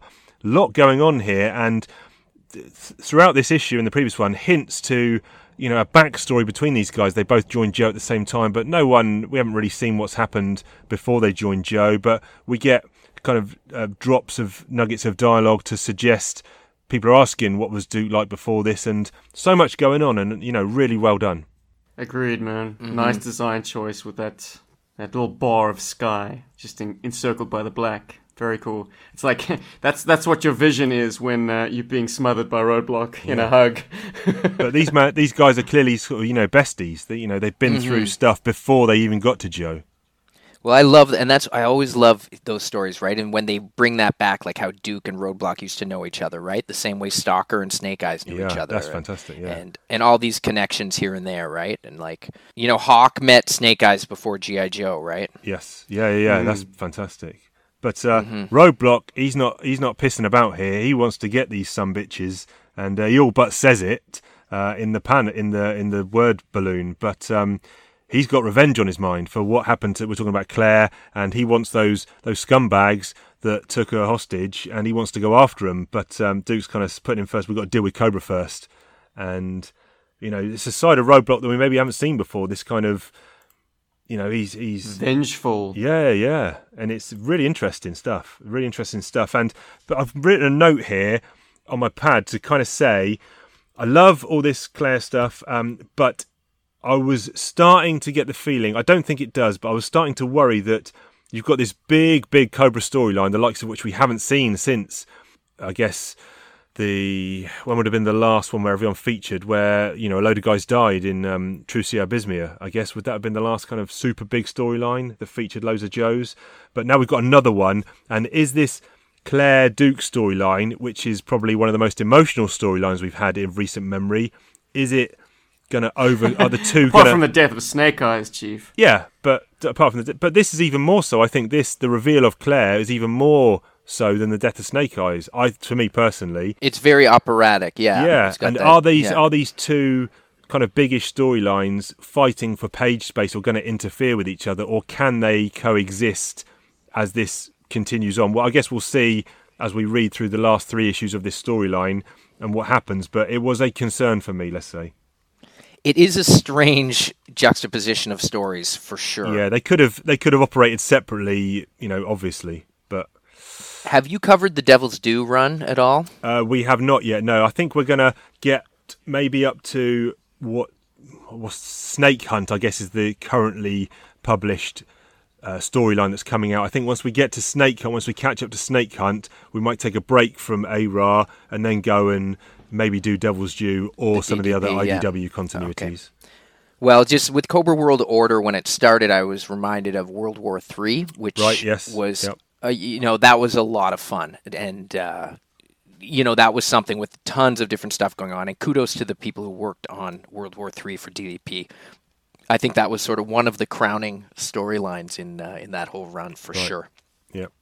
But can I just mention that I love when all the Cobra miscellaneous freelancers get together and are chilling and like they're in crystal balls like Plaza Psychic Shop or whatever, and you've got like Destro and Baroness talking with Zartan, Big Boa, Crystal Ball, Cesspool, Slice and Dice. Yep. Like, these are the things, like, when you're playing with the toys, you're like, how do these guys fit together? Well, they're not Iron Grenadiers, they're not Crimson Guards, they're not Vipers. These are, like, the miscellaneous dudes, like, your Firefly, Copperhead, Scrap Iron. And then these were, like, the later era guys that got, like, weirder and crazier. So I always love when seeing Big Boa hanging out with Crystal Ball and Cesspool and Slice and Dice. I'm like, I'm getting, the 9-year-old in me is just like freaking out, like, this is amazing. Yeah. And it's interesting because me and S-Jubs commented this on a previous episode that, we've seen Cobra Commander and his only senior member of staff left is Dr. Mindbender, and Dr. Mindbender's almost been running the show in the field from tactics and everything, surveillance and everything else. It's just kind of been, obviously Larry's got a lot of love for Mindbender, but a lot of these guys here would have been in the upper hierarchy, especially Zartan, Baroness Destro, even Cesspool to a degree, I suppose, but they're kind of all been on the out. So like you say, it's nice to see them all back, but it would have been nice for Cobra Commander to kind of backfill the position of lieutenants and higher up in the rankings of his own organisation, but we never really got that, did we? No. Where's Major Blood in all this? He's been totally supplanted by the Black Major. Yeah. It's like, can only have one Major on the team. When did we last see him? Like, I remember when he showed up in... He was creeping away from a situation in I think a Latin America He was going to assassinate Lady J, wasn't he? Yes, yeah. How long ago was that? 15 issues, 20 issues maybe? Yeah, man. The power situation in that country changed, and TEP... Oh, was it? Oh, sorry, it was probably in the Middle East. Or Southeast Asia. Southeast Asia, geez. Yes. Yeah. One of them. Yeah, Southeast Asia. Trucial Abysmia? Yeah, no. That was a great 2-issue storyline, though. That was the one where they've gone over to... The Joes have sent Lowlight over to assassinate Generalissimo Tep. And they get orders to stand down. But Lady J gets captured by the Tep and Major Blood, and Major Blood's going to assassinate her. But, yeah, that's a good one. But, we haven't seen Major Blood since then, so... I don't know. Maybe he'll show up. I can't remember. I've read these. Have I? So I've got all the singles, but like I said previously on a previous episode, I'm about 40 or 50 issues behind in my read. So I think this might even be new stuff to me. This is first time round for me, even though I've got. Oh, this is your first time reading it. Yeah, even though I've got 40 floppies going forward from this point, but I've never read them. Well, aren't you lucky? We'll find out, I guess. So maybe Blood will turn up. Next issue, really nice that it opens in this kind of soft, focusly framed, wordless panels. I know S-Jubs, you're a massive fan of dialogue-free pages. Yep, it's a visual medium, man. Oftentimes, like, the words can detract because they're unnecessary, they're superfluous. It's like over-description of what's going on in the panel. Yeah. But yeah, Gallant's visual style is so vivid, you don't need it. Yeah, not even any boxes to say where it is or where it was set. You're left Well, to... you've got the red crescent instead of the red cross, so we're definitely in an Islamic state. Oh, good catch. Or Islamic country. Yep. Let me not invoke IS. But yeah, that's a nice touch to indicate that we're somewhere in the Middle East. And yeah, it's a popular move to reset Duke's military history to the Middle East as opposed to where it was, which was Southeast Asia back in the day. That's how things are done. Yes. That's where the Joes got their conflict experience before joining up. Yeah, and we see Duke take a sucking chest wound which is another Larry Hama-ism without the dialogue. Yeah. Brutal. That looks lethal, man. That looks like when Fred Seven shot Cobra Commander in the back. It does evoke that. Yeah. Great catch. Yeah. Oh. But yeah, a really nice change of pace almost to set up the beginning of the issue, because, you know, there was a time where I think we commented, I think this was before you came on as co-host, S-Jubs, but there was a period of time where every issue opened with a splash page. We've got it again here, albeit with a dialogue-less page, but, you know, Gallant's able to convey, and Hama's able to convey a great backstory in a few pages with no dialogue, and then we get the nightmare-induced Duke waking up, and clearly has a lot of repressed angst and feelings and memories which he's been able to stay on top of, but seeing his wife has brought it all back to the surface. We're confronting the old PTSD issues here. I mean, this is not just a nightmare. This actually happened, and he's got the scar to prove it.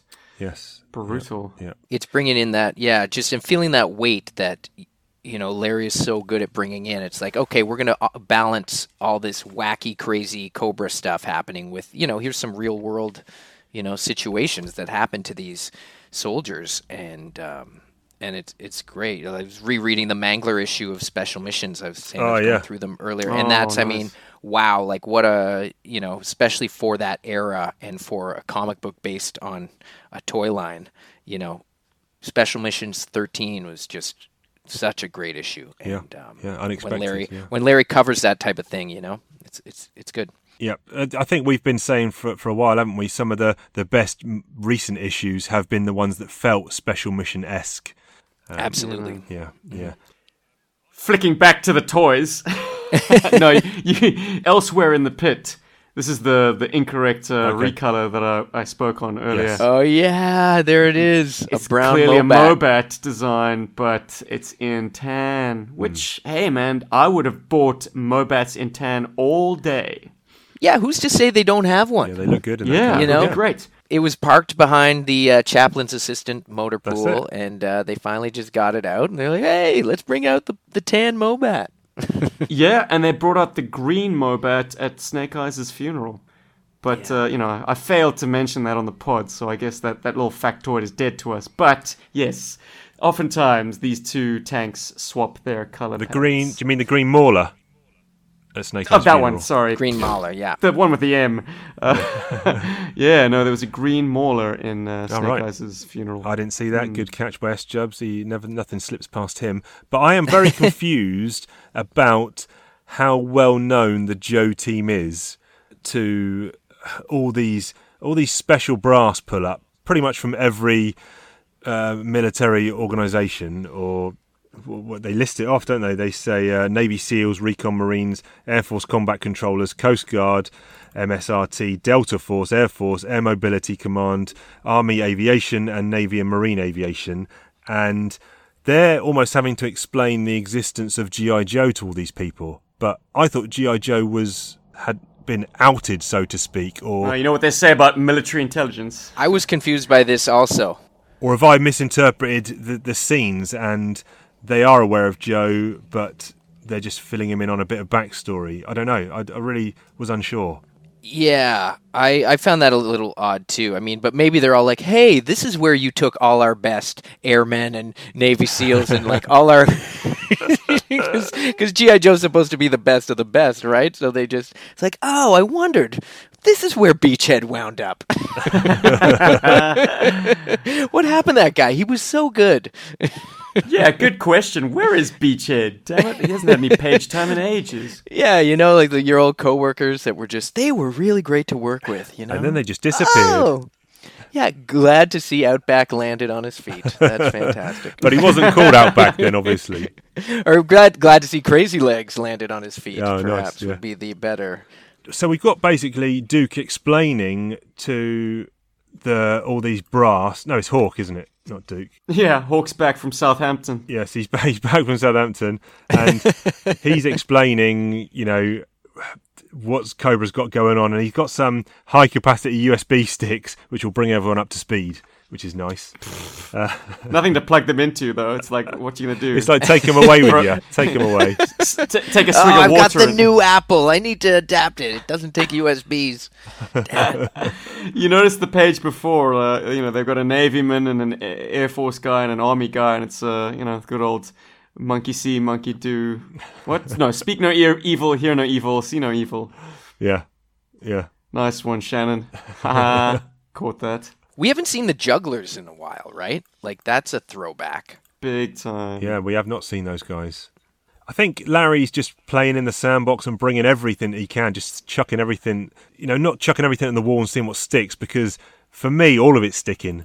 So everything that's in here is a worthy addition, and just all these callbacks it kind of reinvigorated me in these issues. Just had a real blast, which is nice. And to partially answer your question, Chief, so it seems these high-ranking military dudes they aren't specifically aware of G.I. Joe's activities, but they are aware that G.I. Joe answers to the Jugglers.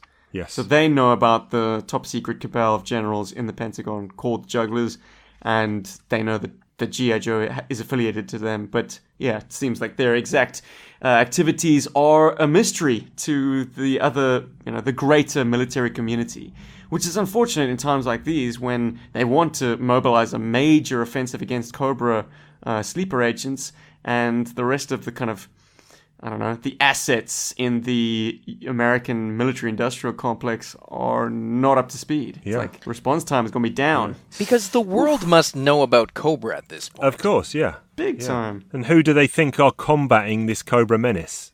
Yeah, if it's not them. Yeah. Like, it would be on the news everywhere, people would have, We don't see Cobra engaged with regular military forces, do we, ever? There's a story. There's some stories to be told. Cobra engaged with other forces, outside of G.I. Joe's purview, in a remote corner of the world.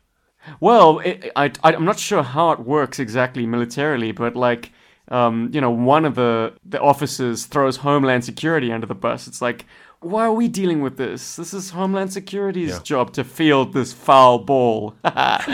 Nice, Larry Harmer. Yes. A little bit of a sporting reference there. Yeah, he loves it. I would love to see an issue where, Captain Gridiron makes an appearance. of course, well, they just go recruit. They're like, we need another sports-themed guy. Yes. So, let's just show up at an Foul army ball. base. Yeah. Who's your best sporting army man? Yeah. Please tell me. We need an infantryman who plays hockey. Yeah, what do or you got? lacrosse. Yeah, what have you got? Yeah. Brilliant. But they're just going and picking everybody up, and it's like, they show up at NASA and we'll take payload, thank you. And they're like, what? He was our best guy. It's like, sorry, NASA, Yeah. That would be a Geraldo or Hector Ramirez conspiracy Yeah, right. thing. He's like, the world's greatest armed forces keep getting, their best their best members are mysteriously disappearing. Oh, that's another plot. I'd like to see that as some kind of medium. Maybe as a song, maybe as a rap song. I don't know if someone can do that. But as if Duke waking up in cold sweats isn't enough, now he's under review and surveillance from his own team members, which is really nice couple of pages where everyone needs to decide, is he still fit for service? So Yeah, nice to see that there are consequences to this subplot. It's like, is Duke compromised? yeah. And of course, Throwdown has the last word with his You mean Snake It's Eyes has F. the last word? We don't call him Throwdown anymore. apologies. Yes. Someone Man, it was so cruel when they were going through the Darren Crimson Guardsman's residence that had been cleared out, and all the kind of Joes that were checking out rooms were sort of singing out to each other, like, check the top floor, Yep. clear, check the kitchen, clear, and then it cuts to Snake Eyes. It's like, well, what's he supposed to do? Yeah. He can't respond. And who is it that name checks him as Throwdown? Was it Clutch? Was Gets it corrected. one of the OG 13 guys? Yeah, Scarlet corrects him, yeah. Cobra Commander does finally pull the trigger here with his bewitched, entranced, fascinated code word. And then that's what everyone's been waiting for. That's what the readers have been waiting for, to see what's actually going to happen. We don't see what actually goes on, but we see all the locations across the USA where all the sleeper agents are being activated, and it's like kind of a tense time because well framed, we don't see the agents themselves, it's just high shots of all these industries where big shit's going to go down.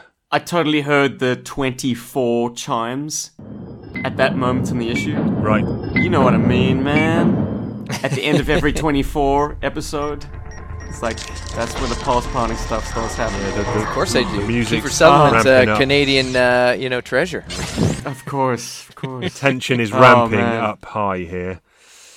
Big time. And then we stop and we have to wait a week. You have to wait a week to listen to the next part of the tale on Talking Joe. But I mean, reading this back in the day, Wordberg, It was 2 weeks. what was it like, Because man? it says coming in 2 weeks, part 5. Oh, very good. It was bi-weekly or fortnightly. I was very excited, and IDW, when they launched this, there was a big push, because sometimes these titles get ignored, and IDW, I think, has done a great job with all those licensed things from G.I. Joe. Obviously, Transformers has been kicking ass, and the Ninja Turtles stuff has been great, and Gem and everything they've been doing. Even My Little Pony, right? If you're into My Little Pony, like the Gem they've book done was a great. great job with those comics, right?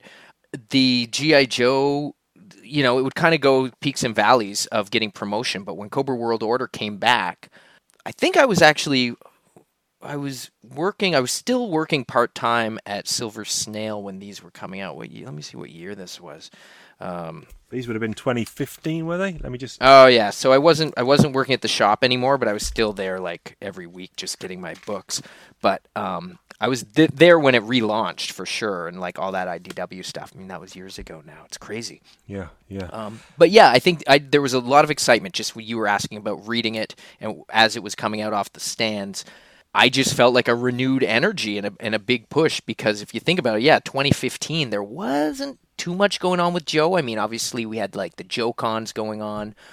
That was, what Joe Con was 2015? No, it was 2015 Colorado? Colorado was the first one I went to. Springfield Oh, Springfield. in 2015. So 2016 was Colorado. That was the Nice. first one I went to, I think. I'll tell you, I should know. Loveland, Colorado. Yeah, because that was the. I should know that because that's the summer I got married. That I went there for that was my bachelor trip. I went to G.I. sweet, Joe dude. Con. That's how I spent it. Nice. It was Win. the best. Win. Yeah. I did a pub crawl, okay? You got to go to JoeCon. Yeah. Damn it. Yeah, it Advantage was a- word burglar. It was amazing. Yeah, that was a fantastic time. Shout out anyone who was at that Colorado Joe Con. That was a Incredible. great, amazing weekend. Good stuff. Well, these 3 issues have definitely left me looking forward to reading the next 3 and discussing them on next week's episode. So we can't Joe Cola this because it's not the end of a storyline. Obviously, we'll do that next week. We'll check in with the Burgonator to get his score for this series. We'll add it to the master list, etched in stone. Mm-hmm. But good stuff overall. I think all 3 of us have had a fun time here and pleasantly surprised for me and S-Jubs, I think. Good stuff. We are running long, so we're skipping Toy Talk this week, but there will be more Toy Talk next week. But we do have to confuse people, so it's time for Over Egging the Pudding, a.k.a. Commonwealth Colloquialisms. And I think I got that the wrong way round. But anyway, play that jingle. We got a pudding. We got a pudding. We're gonna over-egg that pudding. Ain't got no criticisms. We got some Commonwealth colloquialisms. Okay, so I think the Burgonator is stepping up to the plate here as well. So we're going to have 4 confusing bits of slang or phrase for our mainly US listeners. So break it out. First one, you can bookend us, S-Jubs. What's your first one? I'm rooted. You're rooted. This is an Aussie colloquialism. Okay, and that is ROOTED. Yes. Okay. Ooh, You're rooted. You are drunk, I'm saying. Okay. Wordbergy, any guesses, buddy? I'm rooted. Nah, man, I'm rooted. Tired, exhausted. You don't want to move. Very good, but this operates on 2 levels because it's the equivalent of the UK colloquialism, I'm shagged, which means you're tired. But I mean, the origin of shag is, screwing. Intercourse. So rooting is actually intercourse. Yes. But if you are rooted in that sense, it means you're tired, you're exhausted. And now you know. Very good. That's a deep one. That's Burgonator, good. what have you That's got for good. us? Have you got a Canadian Commonwealth colloquialism? Well, for it's us? not super colloquial, but one of my favorite words is of Canadian origin. Yes. And it's the word sophoncified. Sophoncified. Yes, and I've used it in songs before, but sophoncified. To be sophoncified. I have no idea. Sophoncified. To be gobsmacked. To be Amazed. struck dumb. No, it's essentially to be extra satisfied, especially at dinner. So if someone has fed you a whole bunch of lasagna and they say, "Hey, Steve, Chief, would you like some more lasagna?" "No, I'm sufficiently sophoncified. Thank you very much." I love it. So, it's a great word, and apparently it does originate from Canada originally. So who knows? Okay. Great one. But you rarely hear it. But I always like any opportunity to drop it into a conversation or a rap. Okay.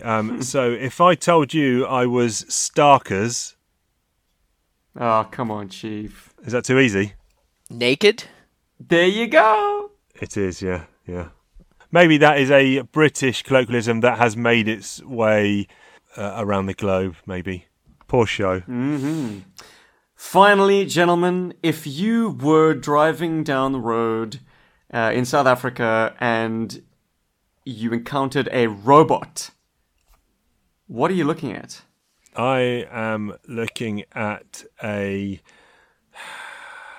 robot, a traffic light. Ding, ding, ding. Is it? Well done, Wow. Chief. Oh, I'll take it. Nice. On take the it. money. Good. Yes. Apparently, well, I always thought it was because some old school sci-fi film came out around about the same time traffic lights were introduced in South Africa.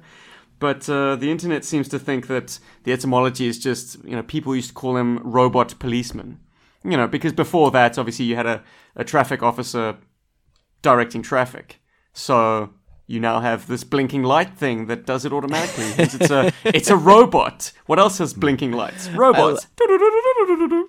Like Forbidden Planet? Yeah, must have been like that. I like that. It's like calling your phone your pants computer. Excellent. Yeah, love it. Except in the case of Pan's computer, you're kind of taking a shorter term and making it longer. Whereas yes. traffic lights, robot, come on, that shit needs to catch on. It's good. Yeah, I'm going to use that. I'm going to use that in everyday life to make confuse Take a the left hell at out the of my robots. missus. Good luck. Very good. R2, is that you?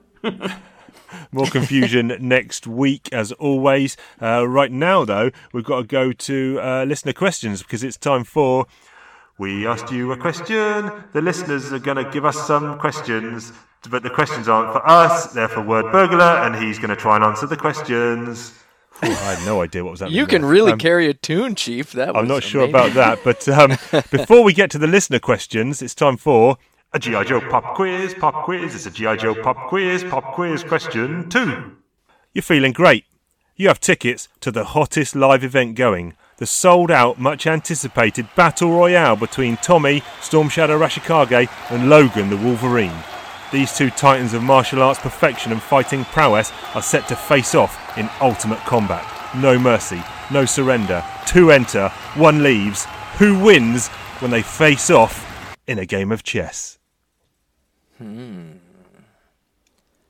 I got to go Wolverine only because he's been around longer. Okay. He's way picked up older than tactics. Tommy, so he's had more experience. Okay, he's a chess grandmaster, if you didn't know. That is oh, you're right. No, I don't know. I made that up. Oh, if Tommy is a chess grandmaster. I Oh, is thought you he? were saying- No, I don't know. I don't know if he Oh. is. But I don't know. That would I'm be just- a fun, obscure fact. But I would go with Wolverine because he's like 100 years old or something. Yes. He's probably played a few games of chess in his Yeah. time. A sword fight is like a game of chess. you must think first before you move. Wasn't there a Wu-Tang song that Yes, had that man. little sample? Oh, yeah. Mystery of chess boxing. Okay, we've got some questions here. They Gone said, will there be a theory that surpasses postmodernism? or what's the one figure you know once they come out with it in the line, it will be around for a while? Voltar. Yeah, I mean, I guess all the major ones are out already, aren't they? I assume we're talking about action figures here, but... I would say a Dreadnought, because if they release one Dreadnought, that gives you a bit of hope that, well, if they put out Buzzer, they got to come out with at least Ripper and Torch, and then Road Pig, and, et cetera, et cetera. I found my old Ripper. Me and Steve I found my Ripper in the... that's not a colloquialism, by the way. I found my action figure Ripper. Oh, it is a Ripper in Australia, I guess, yeah. Found that, and I hadn't seen it for ages. The Dreadnoughts are cool action figures, man, and I'd love a 6-inch line of them. But, yeah, good one. G.I. Joe Nerdland, since I listen to Welcome to Cobra Island at least once a week, can we expect a follow-up Joe album in the future? Well, I know you've kind of mentioned that you've tinkered and started, but maybe not finished some other Joe songs. So is there a chance of combining those into an album, do you think? I would say there is a very good chance. Ooh. I have many ideas. I'd love to see if this vinyl can get funded, and if I do it, it'll be for me, because the first album was all about doing it for me, and I'm so happy with how it came together, and it's the perfect length, and I cut songs from that, and I have many other ideas for songs, and a lot of songs that are started, a couple that have actually been finished, and I've trickled out. There was one that came out I had an album called Rhyme Your Business, and there's a song on there called Wrong Ralph Pulaski, Cobra Apocalypse Part 1. So I would certainly like to continue the story that started in that song, but on top of that, yeah, I mean, it's tricky because it is, for all intents and purposes, it's I'm making it's fan fiction. So the line of how much I can do can get a little tricky, I think. There's certainly a lot I'd like to do. Listen, if IDW or Hasbro or somebody called me tomorrow and said, let's do a comic book song compilation with comic books that illustrate all new songs, and you get free downloads of the music when you buy the comic book. Yeah, you're in. Oh my God, I'd be like, man, I could do that for 500 issues.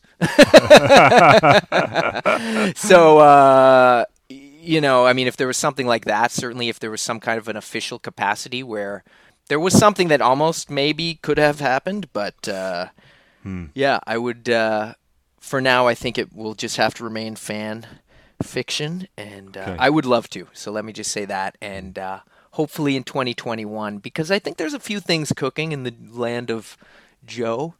There's like a new movie coming out, maybe. So Snake Eyes wrote a lot of letters. I'll leave it at that. Ah, yes. Okay. Right. We wait with anticipation. Come on, everyone that's involved in pulling the strings, pull them strings. Jim says, out of these three classics, which deserves the mantle of greatest rap intro song to a show ever?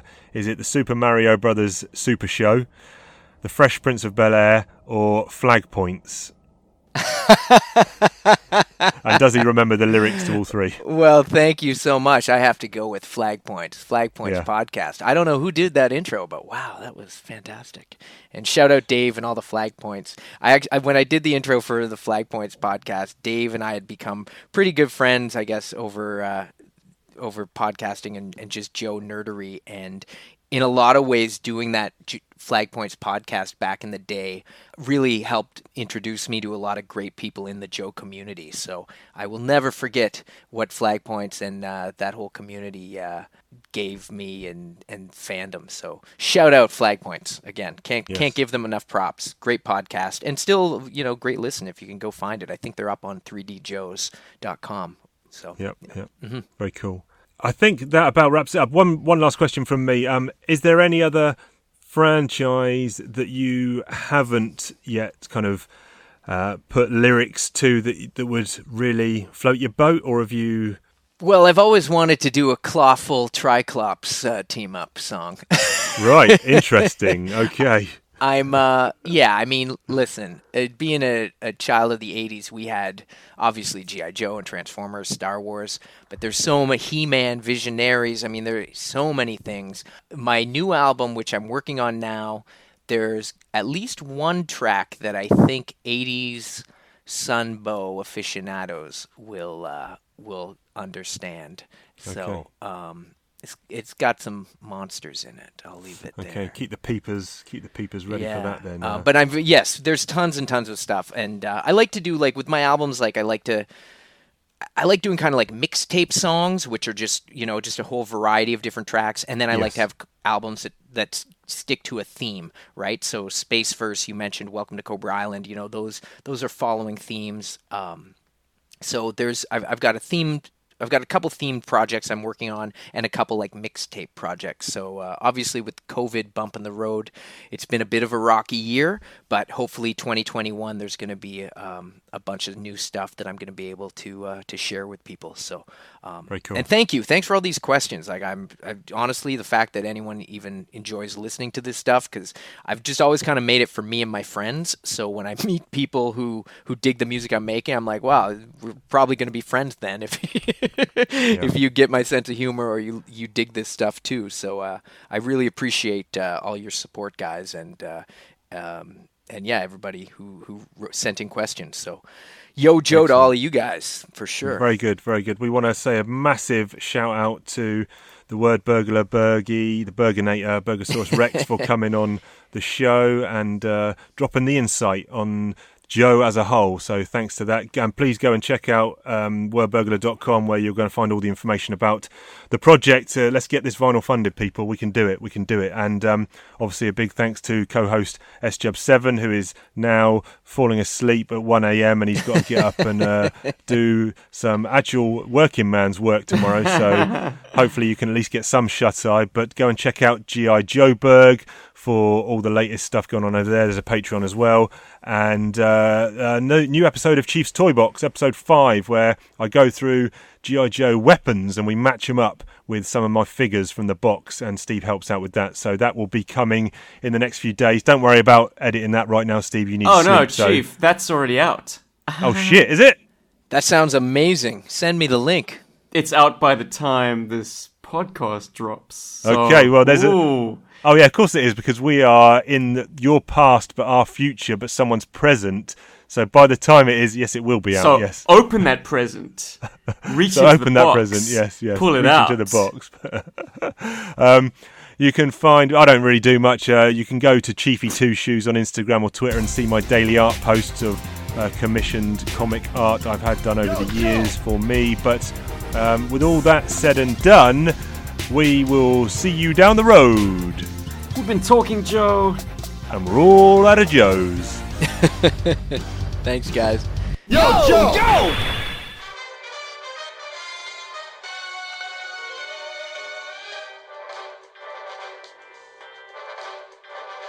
It was 81, I was trying to leave the war behind, looking for peace and a place I could store my mind. In the forest ponds of the high Sierras, course, what was sure to find me there was fate. It's got a funny way of catching up to you. Sarge tracked me, offered up a substitute to catching rabbits for dinner with my bare hands. They were starting a team, I was a rare man. Hadn't heard from Tommy since he abandoned the clan in Japan, had to disband it.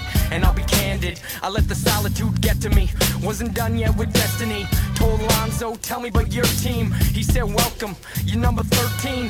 Lucky me, thinking things couldn't get worse. I took the code name, hoping I could shed my curse. It was time to serve my country once more. So I left the wolves at my front door and joined up as the ranking commando. Convinced I had the future in my hands, so pass the ammo and the mission brief. And let them know I got a history of giving grief. With my trusty spike knuckle trench knives. Watch me carve these snakes into french fries. Accept the fear, don't let it steer you. When you move with the wind, no one can hear you. Fate's your friend one day, the next it takes lives. Assume the worst, but count on snake eyes.